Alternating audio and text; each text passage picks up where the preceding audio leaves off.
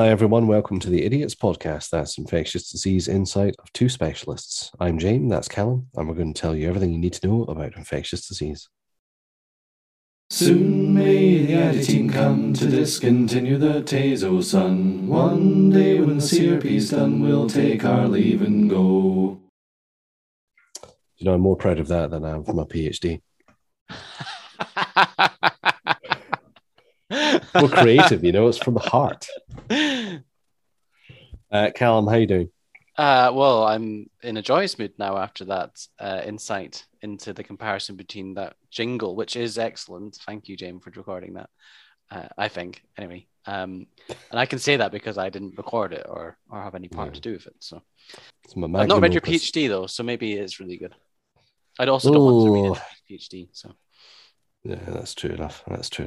Well, you're more than welcome to. It's in the University of Edinburgh Library and my mum's bookshelf and no other places because I lost my copy.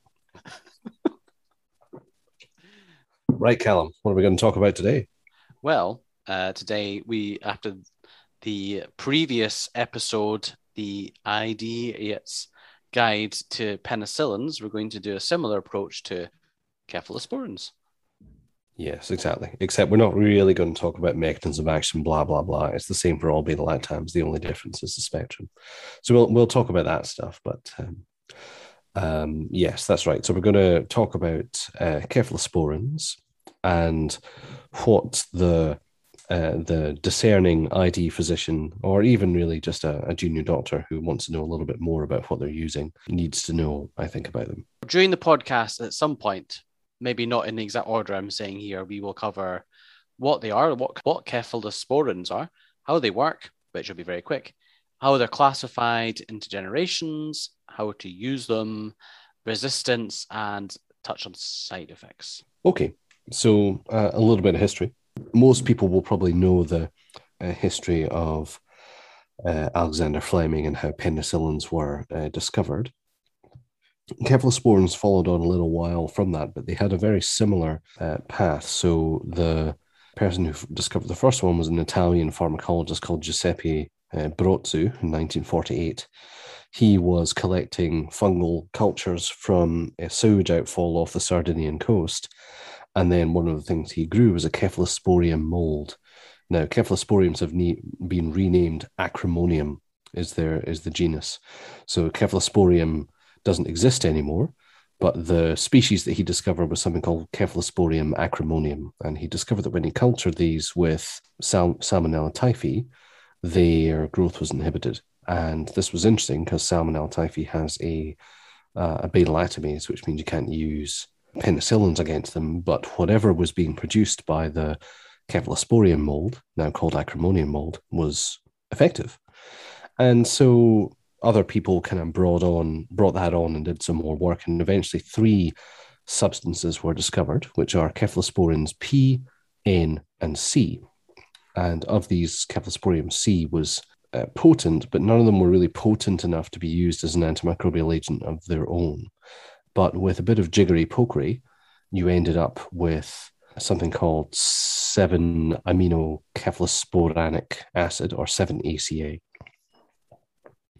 And 7-ACA is analogous to 6-aminopenicillanic acid, 6-APA, which is the starting block from which you make a bunch of penicillin derivatives. And this is exactly what happened with the cephalosporins. People took 7-ACA, made a bunch of derivatives of it, the first of which got FDA approval in 1964, which was cefalothin.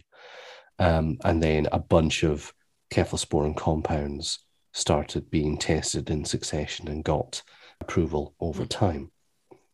That's interesting. Yeah. So I guess from Salmonella typhi's point of view, that was quite an acrimonious discovery. Oh, I thought I was meant to be the dad here. Well, actually, yes, puns wise. It's a shared parenting. Oh, I know you're the king. No, I proclaim no expertise. I'm also quite glad that we don't use cefalothin anymore because I have a lot of problems getting THs. So. Oh yeah, no, I've never used it either. In fact, what we're going to talk about shortly is the sum total of all the cephalosporins I've ever used plus a few others that I know I definitely haven't. Cam, do you want to take us through how they work? How they work. So James already said it, so I'll say it again. It's basically the same as a beta-lactam antibiotic of any group. So you've got your penicillin binding proteins, cephalosporins go in and bind to that. The main difference is that they're penicillinase stable. So we think back to beginning of penicillins using against Staph aureus develops a penicillinase. Cephalosporins aren't broken down by those enzymes. In general, cephalosporins have poor bioavailability. There's one exception that we use in the UK, and I think there's in other parts of the world you can get other oral cephalosporins. Yeah, there's a few. They're not in common use in the UK at all. Yeah. Well, I guess cefalexin is used relatively commonly for UTIs. So that's how they work. How are they classified? People might have heard about the generations, you know. Yeah, I think most people have heard about first, second, and third generation cephalosporins, and there's more than about 30 or 40 once you look at the whole class. What we're about to the ones that we're about to talk about are the ones that are in relatively common use in the places that I've worked. They're in relatively common use in the UK, but importantly, almost all of them are on the WHO essential medicines list. And so it's the one that are used in most healthcare systems, especially healthcare systems that are following the WHO essentials medicine list. So developing world systems, for example. So let's talk about the first generation cephalosporins. So there are two that are very commonly used. One is cefalexin, and the other is cefazolin. And the spectrum of action in the generations usually isn't, they're not all that different from each other. The differences are bioavailability, distribution, how often you have to give them, of a day. So, for example, cefazolin is not really orally bioavailable. You have to give it as an injection, which is why it is used in some parts of the world as a cellulitis treatment. And cefalexin is, and so that can be used as a UTI treatment, for example, particularly as it gets concentrated in the urinary tract on its way out. So in terms of spectrum, we're going to be dividing them into generations. Generally, as you go up, you get increasing gram-negative cover. And as you go up, that tends to be at the expense of gram-positive cover until at the very end with fifth generations. But we'll talk about that shortly. So cefazole and cefalexin, they'll cover MSSA, they'll cover streptococcus. And in terms of the gram-negatives, they'll cover three big hitters, which is Proteus, E. coli, and Klebsiella. And so my mnemonic for this is PEK, P-E-K. Proteus, E. coli, and Klebsiella. And obviously, these are three ones that cause the lion's share of all UTIs. And, even E. coli and Klebsiella on their own, that's 90% of all UTIs, certainly where me and Callum work. And if you add Proteus, you're probably up to about 92, 93%. So this makes cefalexin an excellent choice for urinary tract cover. And that's mostly what I've used it for. Callum, have you used it for other stuff? No. And cefazolin we've spoken about before in the staphylococci episode, as that's the treatment of choice for MSSA or Staphylococcus aureus bacteremia in some parts of the world. Yeah, I used it in New Zealand quite a lot. That was our default for cellulitis. Using Fluclox was the oral switch option, but you didn't give it IV. Fine. And then going up into the second generation, you get cefuroxime is your type antibiotic here. Now you've got slightly less gram-positive cover, and I'll talk about that at the end, how I know that. But you also get increased gram-negative cover against, in particular, three other organisms: Haemophilus, influenza, Enterobacter, and Neisseria, but also Serratia marcescens. So my mnemonic for this is HENS. Haemophilus, Enterobacter, Neisseria, Serratia. So HENS and PEK are the things that cefuroxime would cover. Cefuroxime, you can give it orally. Its bioavailability isn't great, but you can get cefuroxime tablets. Usually it's given IV. Historically, if you wanted to give somebody broad spectrum cover for general surgery field, for example, you might have seen people being given Kef and Met. Well, the original Kef was cefuroxime, not ceftriaxone. because that was the one that was available and was cheap. And so people would give cefuroxime and metronidazole. That would give them a bit of gram-positive and gram-negative with the cefuroxime and some anaerobic cover with the metronidazole. In fact, when I first started, there were surgical firms which used cefuroxime as their default and other ones which used ceftriaxone, and I had to have a little list reminding me of which to prescribe. Then once we get into the third generation, there are a few here, but really there's one that kind of dominates in terms of use, and that's ceftriaxone. So there are other ones. There's cefotaxime, there's cefixime, and importantly, there's ceftazidime, but we'll talk about that shortly. And these are typified by better gram-negative cover than the second generation cephalosporins. Ceftriaxone in particular is really useful because it can be given once a day, and people will have seen it used in things like meningitis. It crosses the blood-brain barrier, crosses inflamed meninges quite well, and so it gets good brain penetration. And this is a feature of quite a few of the third generation cephalosporins that we're mentioning here. In terms of spectrum, they are all kind of much of a muchness, except that halfway through the third generation, you acquire anti-pseudomonal cover. So ceftazidime has Pseudomonas. Yes. The thing I'd add to that is cefotaxime you quite often see used in neonates, little kids, and the main reason for not using ceftriaxone in that situation is it can displace bilirubin, and if you're a little baby and you're worried about kernicterus and high bilirubin levels, then you want to try and avoid ceftriaxone. So that's the main place that we use it is in kids. Yes, exactly. So yeah, the way that I remember that ceftazidime has anti-pseudomonal cover, it's got a TAZ in it, so it's a bit like tazocin. So ceftazidime is a bit like Taz in that it covers Pseudomonas. And in fact, you can broaden out its cover too. This is not in the WHO essential medicines list, but you can combine it with a beta-lactam inhibitor called avibactam, and you can get Ceftaz avibactam, which is one of the treatments of last resort used for extremely drug-resistant XDR gram-negative infections. You can try and use that. We have used that locally, haven't we, Callum? Yeah, you have to do certain orders. It's not something that's mainstream available No, we didn't have it. We had to get it from the London or someplace like that, didn't we? Yeah, it's.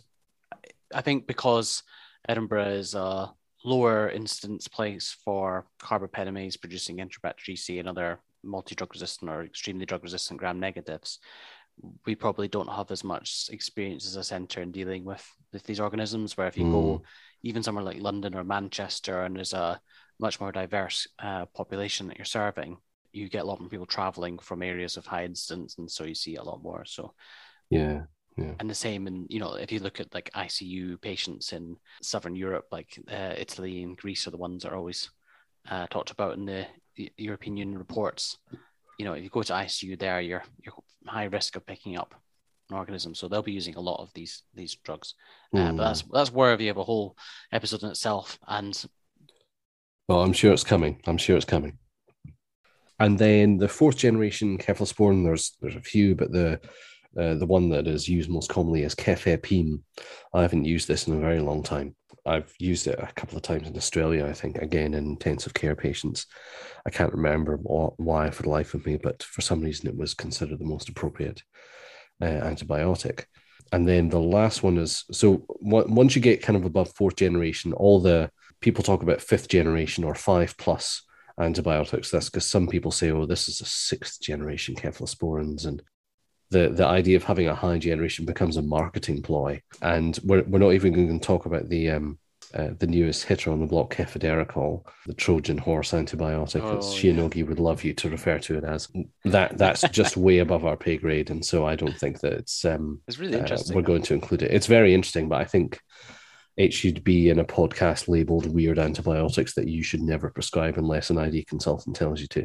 I think because we've picked people's curiosity, it'd be worth just giving a very brief sentence on it. And essentially their selling point on it is that it enters the bacterial cell as a siderophore. So for the iron transportation mechanics, bacteria have, which isn't present in human cells.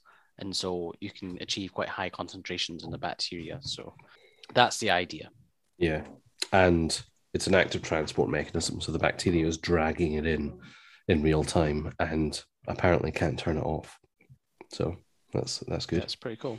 But then the fifth generation antibiotic that we are going to cover in proper detail is ceftaroline. So as you go up the generations, you're getting more and more gram-negative cover, and that's almost sort of at the expense of gram-positive cover. You're getting less and less trustworthy cover of Staph aureus and Streptococcus. But that changes with the fifth generation. So with the fifth generation, you get ceftaroline. And ceftaroline not only covers MSSA, it covers MRSA as well. And it's also got broad cover for gram-negative, so it covers Listeria as well. And actually, I've got a note here saying it covers Enterococcus faecalis too. So it's got some enterococci cover. Now, normally cephalosporins don't cover enterococci at all. That's the received wisdom. But ceftaroline clearly has not read the memo and is covering a load of stuff that by rights it shouldn't be doing. The one exception is that it doesn't cover Pseudomonas. So, I said that halfway through the third generation, you've acquired anti-Pseudomonal cover with ceftazidime.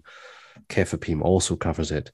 Ceftaroline does not cover Pseudomonas, so you've lost that again. And that's all we're going to say about the generations. So let me just point out that for each generation, you really only need to know one or two to be fully familiar with standard UK use and use in other parts of the world as well. And they, just to remind the loyal listener, would be for the first generations, cefazole and cefalexin, but really mostly cefalexin. For the second generation, cefuroxime. For the third generation, ceftriaxone if you're treating adults, cefotaxime if you're treating babies. And the fourth generation, cefepime. And if you're wanting to prescribe anything above a fourth generation, you should be involving an infection specialists, and you shouldn't be doing it on your own anyway. Side question. Why a lot of antibiotics have developed over time with new grouping? Is the whole idea of these generations a marketing ploy, or is there some stepwise change between them? No, I think that early on there was clearly a difference such that it was reasonable. And I've not gone into the details of it, but there are actually pharmacological and biochemical differences between the generations. This is how you got the generations, is that you added on this instead of that, and then you get a broader spectrum antibiotic. And then the first generations, if you put them into an electron microscope or something like that, they would look characteristically different from the second generation to the third generations, etc. As you get into the weird and wonderfuls like ceftaroline and cefiderocol, it does get to be a bit marketing ploy-y, although you could argue that cefiderocol is working so differently to the others in terms of how it gets into the cell, that is worth it being in a separate, it defies generations. It's an nth generation cephalosporin. See, I would say cefiderocol. Oh God, we're now back to our classic Callum mispronounces stuff, and James tries not to lose his shit on the podcast. Well, if you know how it's meant to be pronounced, you could email us maybe your voice clip. God, nobody show this to Shionogi. They'll probably say that we're both wrong. Shionogi. Anyway, oh sorry, I meant to pronounce it Shionagi or something like that. Is that how you would do it? Anyway, yeah, I mean, I think the generations, it was wise to have them in generations earlier on, but now it gets a bit kind of fuzzy the higher up you go, let's say. Yeah. Just memorize all of them individually. That's the easiest thing to do. Oh, no, I don't like that at all. So how to use them? So I don't have a huge amount to say here, really, except that when it comes to the pharmacokinetics, as a default, you would use them all IV, except for cefalexin, which has good oral bioavailability, or decent oral bioavailability, I should say. In terms of distribution, it's important to know which ones cross the blood-brain barrier. So ceftriaxone is the obvious example, but actually it's not so good at crossing an uninflamed meninges. There are other ones that are better, like cefepime, for example. Yeah. But it'll cross a meningitic meninges just fine, and will then kind of penetrate in there. A good clinical example of that is, so say you've got a patient with meningitis, it gets in fine. But if you've got someone, say, a brain abscess and they don't have meningitis, then you're not going to get much ceftriaxone in. So although you're so used to using it for a central nervous system infection, suddenly you need to think about that, the pharmacokinetics of it in that situation, to say, actually, this isn't the best choice right now. Yeah. I suppose the other thing is that people talk about CNS dosing or central nervous system dosing of ceftriaxone, which is essentially just double what you would normally use. So the standard dose is 2 grams once a day. For CNS dosing, it would be 2 grams twice a day. So usually that's given, 2 grams BD. It can also be given 4 grams once a day for if you're in an OPAT setting. We've got a few patients that we've had to do that for whatever reason we needed to. That's another thing to mention about ceftriaxone. Because it's once a day, it's really useful for OPAT. Yeah. And unless you've got a prolonged infusion, elastomeric infusion device in your OPAT setting, having stuff that you can give once a day is really, really useful. And so, ceftriaxone forms a part of that kind of repertoire of once a day antibiotics. A huge part. It's not probably the most used antibiotic that we have. Yeah, well, actually, I've got an example. I'm going to talk about, one aspect about how to use them, which is don't trust the higher generation ones for really tough to treat gram-positive infection. I'll give you my example, Cal, and then we can talk about it, you and I. So I had a patient. They had Staph aureus bacteremia, so MSSA bacteremia. It was fully sensitive to everything, and they had a discitis, but it was multi-level discitis. It was a lot of different areas. But I kind of met them in the hospital, and we put them on flucloxacillin. It was fully sensitive to that. We got everything under control. The patient was better. They wanted to go home. And so I kind of negotiated OPAT with them, which was kind of difficult because they weren't local really to the hospital. So they needed OPAT not in the normal OPAT place. But we got it all figured out and we got a plan. And then they went home. And because beta-lactams are beta-lactams, I've said that in the Idiot's Guide to Penicillins, I put them on or recommended that they be started on ceftriaxone. It's simple, it's easy, it's 1 hour infusion once a day, and then the patient can just get on with their life. That was my thinking. And then I get to the end of the treatment session, so I put them down for about 6 weeks, and the OPAT service stops because it's the end of the plan. And then the plan is that I'm going to get another MRI, which you don't necessarily always do, but I was kind of feeling a bit antsy about this patient because they had the multi-level discitis. So we got it, and they were like, "There still looks like there's discitis here." Now, you can't always trust that because the imaging lags behind the resolution. But in the 3 days that this person was off antibiotics, we got a repeat CRP, and it had gone from 3 to 300. Wow, which is very elevated. Yeah, and so I got her back in, and I said, I think we need to keep you on the antibiotics. And she was starting to get a bit of back pain, so like all the kind of red flags were going off in my head, and I was like, let's get you on something else. But I chose something else this time in consultation with my seniors, I have to say. I should point out. And we, just so that loyal listener isn't wondering what we started ticaplanin, which is a glycopeptide antibiotic that you can give 3 times a week in the OPAT setting. We've got a protocol set up so that you can do that. Now, normally I think we've talked about this when we were talking about Staph aureus, and again when we were talking about penicillins, you would consider penicillins to be, or particularly Fluclox, to be superior to vancomycin, which is your in-hospital glycopeptide, for treating Staph aureus. But here I made a switch from a cephalosporin to a glycopeptide, in part because my supervising consultant, and now me, didn't really trust the ceftriaxone to do the same thing. And I asked the boss, who's one of our professors, why not? And he said, well, the evidence is that there's higher MIC breakpoints to the higher generation cephalosporins, like a 3rd generation, like ceftriaxone, compared to the 1st generations or Fluclox. And this was a bit surprising to me because I had lots of experience of using Keftrax in an OPAT setting. And of course, it's our kind of almost like our default for follow-on treatment for cellulitis and MSSA infections locally. And, we've never had much of a problem with it. So I went and looked it up. And he was right. There's tons of evidence. And there's even real-world hard outcome evidence of treatment failures that as soon as you go above the first generation, so cefazolin is equivalent efficacy to flucloxacillin for treatment of gram-positive infection. So, your Staph aureus, your MSSAs, and your streptococci. As soon as you go above that generation, your treatment efficacy starts to kind of drop and you get higher failure rates. And, real-world hard outcome evidence is that higher generation cephalosporins have worse outcomes when compared to either flucloxacillin or cefazolin for the treatment of MSSA infections.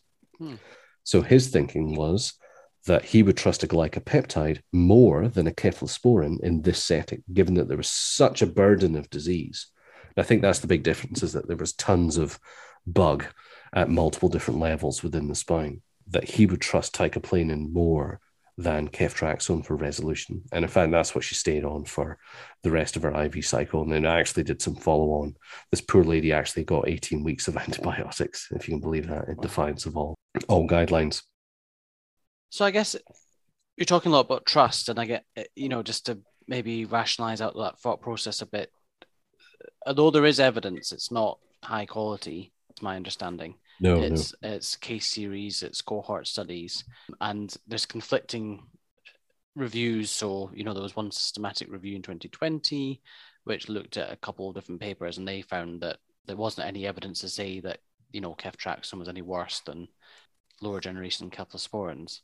But then we have situations where you have clinical failure, and although it's only anecdotal, it does affect your thinking. So when you don't have good quality evidence, you are sort of influenced by your past experience. And I guess to summarize that, I think my experience would be, if you've got someone with a Staphylococcus aureus infection that is low burden of disease, say they've got Staph aureus bacteremia, it's uncomplicated, they don't have deep sites of infection, they've had a course of flucloxacillin and they're improved, ceftriaxone probably is okay.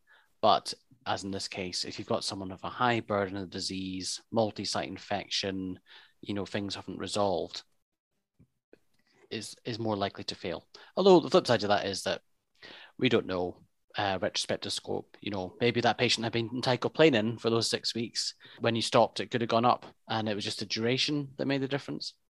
Maybe, I don't know. The stuff that I'm looking at, murky. But I mean, that's what infection medicine is. Yeah. It's murky. And the thing that I'm looking at is there's a couple of papers, one's from 2011, one's from 2014. The one from 2014 is a systematic review and a meta-analysis from people from respectable institutions in the US and in Greece. But it's all still just looking at kind of cohort studies. That's all that they can get their hands on. Nobody's done an RCT. And so you put garbage in, you'll get garbage out. Yeah. What I have to do, the thing that I've made my peace with over the years, Callum, is that I just have to go with the evidence base that I've got. And the evidence base that I've got, if you took it into another realm of medicine, like cardiology or respiratory medicine, the big hitters, they would laugh you out of the room and say this is absolute nonsense. But that's what we've got in infectious disease and microbiology, and we've just got to use it as best we can. Yep. I mean, that's quite a murky case. Yeah. And I guess expresses some of the challenges. Maybe we should go back to ceftriaxone proper, but that's certainly an insight into some thought processes. Yeah. Well, it is the insight of two specialists, isn't it? That's the name of the podcast. So in terms of resistance, I'm not going to really say a lot about this, except how it's different from penicillin resistance. So it's still subject to PBP alteration, and the archetype example of that would be enterococci. So cephalosporins have no activity against enterococci because they don't carry the PBPs that cephalosporins work against. And it's always subject to reduced penetrance. But in terms of beta-lactamases, they are intrinsically resistant to penicillinases, but there are cephalosporinases, aren't there, Callum? Yes. There's a whole complicated world of extended spectrum beta-lactamases and other enzymes that affect beta-lactam antibiotics. So we won't go into depth, but yeah, there are some extended spectrum beta-lactamases. So the sort of classic example would be CTXM. But with cephalosporins being very complicated, there's various enzymes. Some will break down some of the cephalosporins, and there's quite complicated patterns of resistance, which I don't think it's important to know, other that you need to try and get the organism and test sensitivity, because although it might be sensitive to one of the cephalosporins, it may well be resistant to another one. Yeah, in fact, our gram-negative testing panel just has an example from each generation, and then sometimes a couple from each. So like ceftriaxone and ceftazidime are in our gram-negative testing panel, and a couple of ones that we haven't mentioned. So cephalosporins are in a group of drugs called CEFMs, and CEFMs are composed of two subgroups, which are cephalosporins that we've been talking about, and cefamycins. Cefamycins are a related group of antibiotic compounds that are produced by molds, which don't really have a clinical use, but there is one of them which is used to identify MRSA from MSSA, which is cefoxitin. Yeah, so this is a cefamycin. It's not a cephalosporin, but a cefamycin and the cephalosporins are both CEFMs, and CEFMs is the big group that these fall under. Yeah, and the other thing we use in the lab is cefpodoxime. Yeah, which is a cephalosporin. Yeah, use that as a screening test for carbapenemase producing Enterobacteriaceae. Let's finish off with side effects. When it comes to side effects, cephalosporins in general are actually very mild, and they tend not to cause a lot in the way of side effects. The big things to look out for are nausea, allergy or skin reactions in general, abdominal pain and diarrhea. They can occasionally cause eosinophilia. And then the big thing to look out for is C. difficile overgrowth and resultant C. diff diarrhea, which can end up with the patient getting something called pseudomembranous enterocolitis, which is a surgical emergency. You can't resolve that just with antibiotics. That's the big thing that cephalosporins have been known for in recent years. People have probably heard of the 4C antibiotics, which are the ones to avoid giving so that you can prevent your patient getting C. diff diarrhea. Those are clindamycin, ciprofloxacin, comoxiclav, and ceftriaxone. But really, that would be a surrogate for all higher generation cephalosporins. They all carry this risk of C. diff associated diarrhea. Yeah, the first generation cephalosporins. So say something like cefalexin probably has a higher C. diff risk than an equivalent drug used for UTI like trimethoprim or nitrofurantoin. But cefazolin, from studies that I've read when I was interested in, why we're not using it in the UK for Staphylococcus aureus bacteremia, it doesn't seem to have much of an increased C. diff risk. Again, there's caveats on the evidence base. No, that's my understanding too. So its C. diff risk is equivalent roughly to Fluclox, and I think that's probably just because it's not killing all of the competitors that say ceftriaxone or even cefuroxime would do. So again, once you jump beyond the first generation, you get this uptick in likelihood of side effects. I think the things that, as a general rule in my head, if you're thinking about C. diff risk, things that kill a wide range, particularly gram-negatives, and also anaerobes. So a lot of your gut microbiota are anaerobic organisms. So if you're killing them, then you're wiping out a lot of the organisms that keep your C. diff in check. Yeah. And one thing we haven't talked about is anaerobe cover, but things like ceftriaxone have some reasonable anaerobe cover. And you go earlier generations, you tend to have a bit less. Yeah, not that you would trust them to cover anaerobes. It's just that they happen to kill some anaerobes because a lot of anaerobes are sensitive to penicillin, and as a general rule, anything that penicillin can kill, ceftriaxone can kill too. All right, anything else to say, Cal? I guess another side effect, we mentioned it briefly earlier on, but ceftriaxone, it can cause bilirubin displacement, and it can also cause cholestasis. So you tend to see that at the higher doses, particularly if you're in the outpatient setting and you're giving that extra dose of the 4 grams once a day, is where I've seen it quite a lot, where patients start to develop deranged liver function tests and you end up having to change. Yeah, but an easy fix, all you have to do is change it. It's not so it's just something to monitor permanent, with but particularly. But yeah, I think that's pretty much all we would want to say on cephalosporins. Why is it called cephalosporins? It's because the acrimonium fungus spores from the head. There we go. The head of a human? No. The head of a what? The head of the fungus. The head of the fungus. The original compound came from the head of the fungus. Yeah. You know the reason I know that, Callum?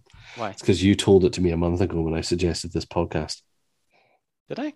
Yes. I forgot. It's the only reason I know. I would have probably guessed the head of something, cephalo and all that, but I think, the more you learn, the more you forget. The more you learn. God, and that's never been true. All right. Any questions, comments, suggestions? Why don't you email them into idiotspodcasting@gmail.com. Until next time, I'm James. I'm Callum. See you then.